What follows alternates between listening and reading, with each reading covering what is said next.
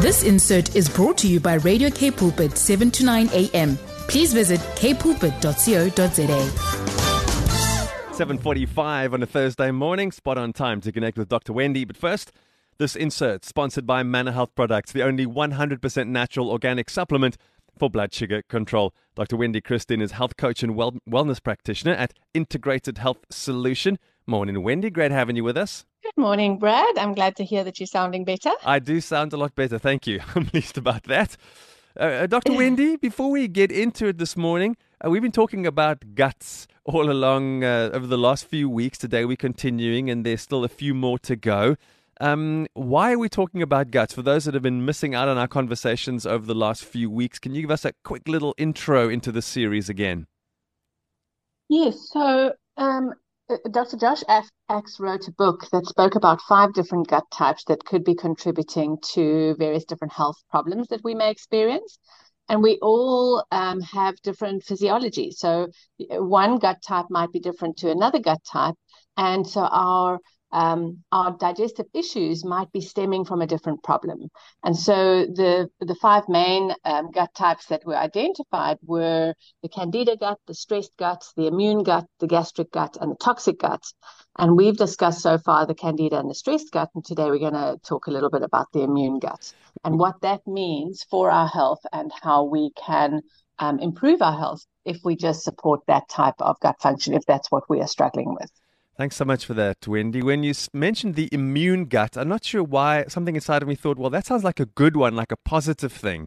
But the more I've been working with you, Wendy, to prepare for today, I've realized this is actually quite the opposite. This is a gut that is not in a good space and that really does need some serious attention. Yes, it certainly does. And if we think that a large percentage of our immune function relies on our digestive function, this one is the one to pay attention to. So let's talk about what triggers one to have what has been called the immune gut.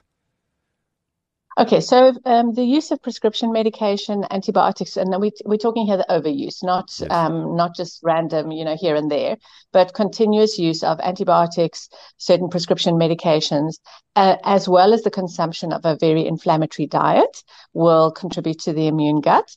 And then emotions that are not expressed well, but that are stored in the body, like disappointment, grief, and depression, can also contribute to symptoms associated with this gut type. We've chatted last week and touched on leaky gut. Can you help us just to get around that again as an idea, how food is somehow making its way through the intestinal wall and somehow getting into our bloodstream? What's the cause of that leaky gut?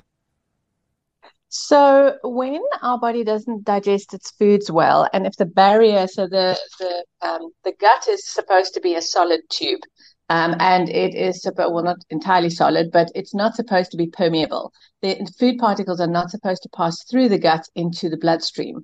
The food particles are supposed to stay in the gut. The nutrients thereof are then transported into the bloodstream, and the waste products are transported out of the body. But with a leaky gut or with intestinal permeability, the partially digested fats and proteins leak through that gut barrier into the bloodstream, and it creates a systemic inflammatory response, which means that several systems then become affected because now you've got food in your bloodstream. And the blood is flowing throughout your body. So that can affect our organs, it can affect our brain function, it can affect just inflammatory responses in general in our bodies. Yeah, so the body's got to respond somehow to finding something foreign in the bloodstream. Let's just quickly take a step or two back. Are there any kind of bowel diseases that can be associated with the immune gut and with the leaky gut that you've just referred to? Yes, so quite specifically your inflammatory bowel diseases, so things like Crohn's disease, ulcerative colitis, irritable bowel syndrome, cancer, celiac disease, all of those kind of things can be triggered by the immune gut. And then also people who struggle with multiple food sensitivities and intolerances or even allergies. So you become more and more sensitive to a variety of foods that shouldn't, because your immune system starts to mount a response to those foods. So if somebody's really struggling, and you're going to touch on some of the conditions I've spoken here about, some inflammatory bowel diseases, whoever is living with an immune gut, I suppose the simplest way to say it is really struggling with food intolerances and just general well-being. And we know how when our guts are not working well, how it affects our entire body. So am I safe to assume if the immune gut is you listening right now, you're not in a great place health-wise? Yeah. And a lot of people, not all people, but some won't even associate it with their digestive system because they won't necessarily have gut symptoms. So we've mentioned some of the gut problems that people might experience, but there's several others that they can experience that could also be linked to this type of gut. What are some of those, Wendy? So things like headaches and migraines, chronic fatigue, depression and anxiety, muscles and joint pain, arthritis, so eczema, psoriasis, any of the autoimmune conditions can also be associated with this gut type as well. So how do you, I'm trying to think of how you even start to get yourself to a point of saying, I think it could be the immune gut, or getting yourself to a healthcare practitioner to say, this is potentially what the problem is. I mean, if they're struggling with food intolerances, is there a way one can get tested? And if you can't get tested, how you can sort of on your own figure out, okay, this food is a problem? Yes. So the most important thing would be to try and identify which foods are the problem, and to be in tune with your body. So, there's sometimes subtle changes that happen. You might eat something and have a runny nose afterwards, and you just think, well, that's just me. Or you might get hiccups, or you can have changes in body temperature. So some people sweat or they get cold after they've eaten. So it depends on those kind of things that your body is then giving you these subtle signs. You can have a food intolerance test. They are fairly pricey, depending on which labs you use.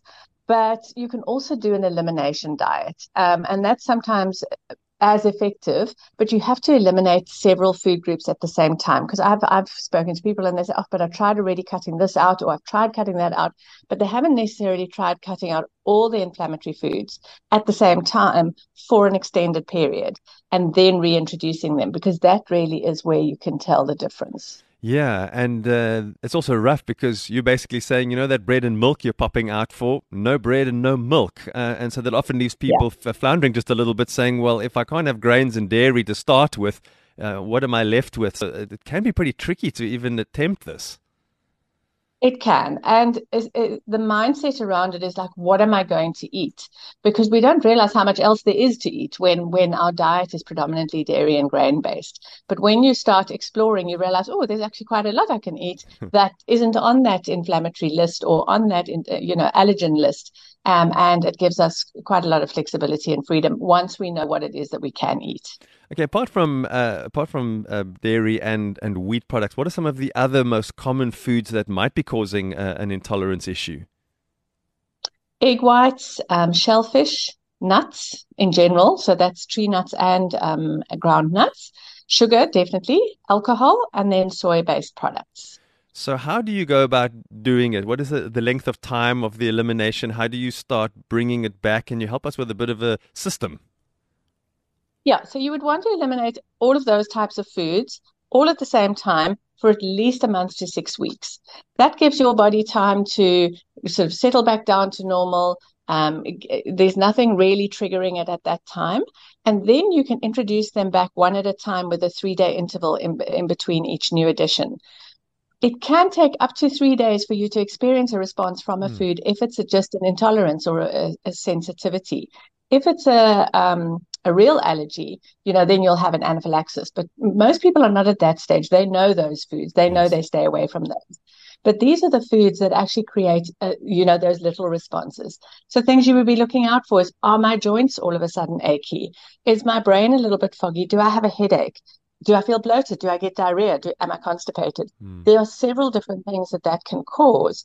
And so you wait 3 days before you introduce the next one. And so you do that. And then you normally have quite a good idea of which are the foods that you need to stay away from more permanently.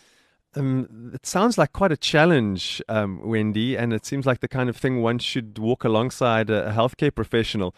But if you can remove chronic fatigue, headaches, migraines, depression, anxiety, muscle pain, IBS, arthritis, eczema, psoriasis, those are the things you shared earlier.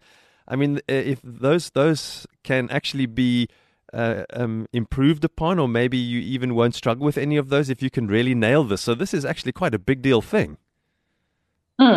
Yeah, and this, as you see from the list, there's so many things that this kind of gut type can affect.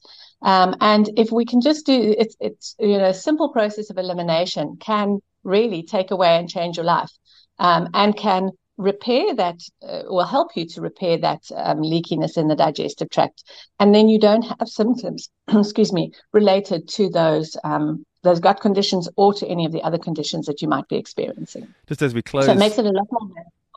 Indeed. And just as we close, Wendy, some of foods that are good to eat, if you recognize yourself or you know that you're struggling with the immune gut, what are some of the things that are good to eat? So this gut type does really well with bone broths, stocks, soups, so very nutrient dense, warm type foods, and that have been well cooked. Cooked vegetables are good for this type. Also, it's very important to make sure that the vegetables are washed well before cooking or eating them, even salad vegetables, because this gut type is much more sensitive to pesticides and chemicals as well. Any supplements one can add? Yes. So digestive enzymes, probiotics, and L-glutamine are very good to help restore the lining of the digestive tract. And if you're listening right now and you recognize something about yourself in there or someone you care about, why don't you get in touch with Dr. Wendy Christien at Integrated Health Solution. Get in touch with her. She can help to walk you through this. And if you need to listen to this again, you can find it as a podcast later this morning on kpulpit.co.za. Always an absolute pleasure, Dr. Wendy. Thank you for your time this morning and for this valuable information. Pleasure, Brad. Have a great day. This insert was brought to you by Radio K Pulpit, 7 to 9 a.m. Please visit kpulpit.co.za.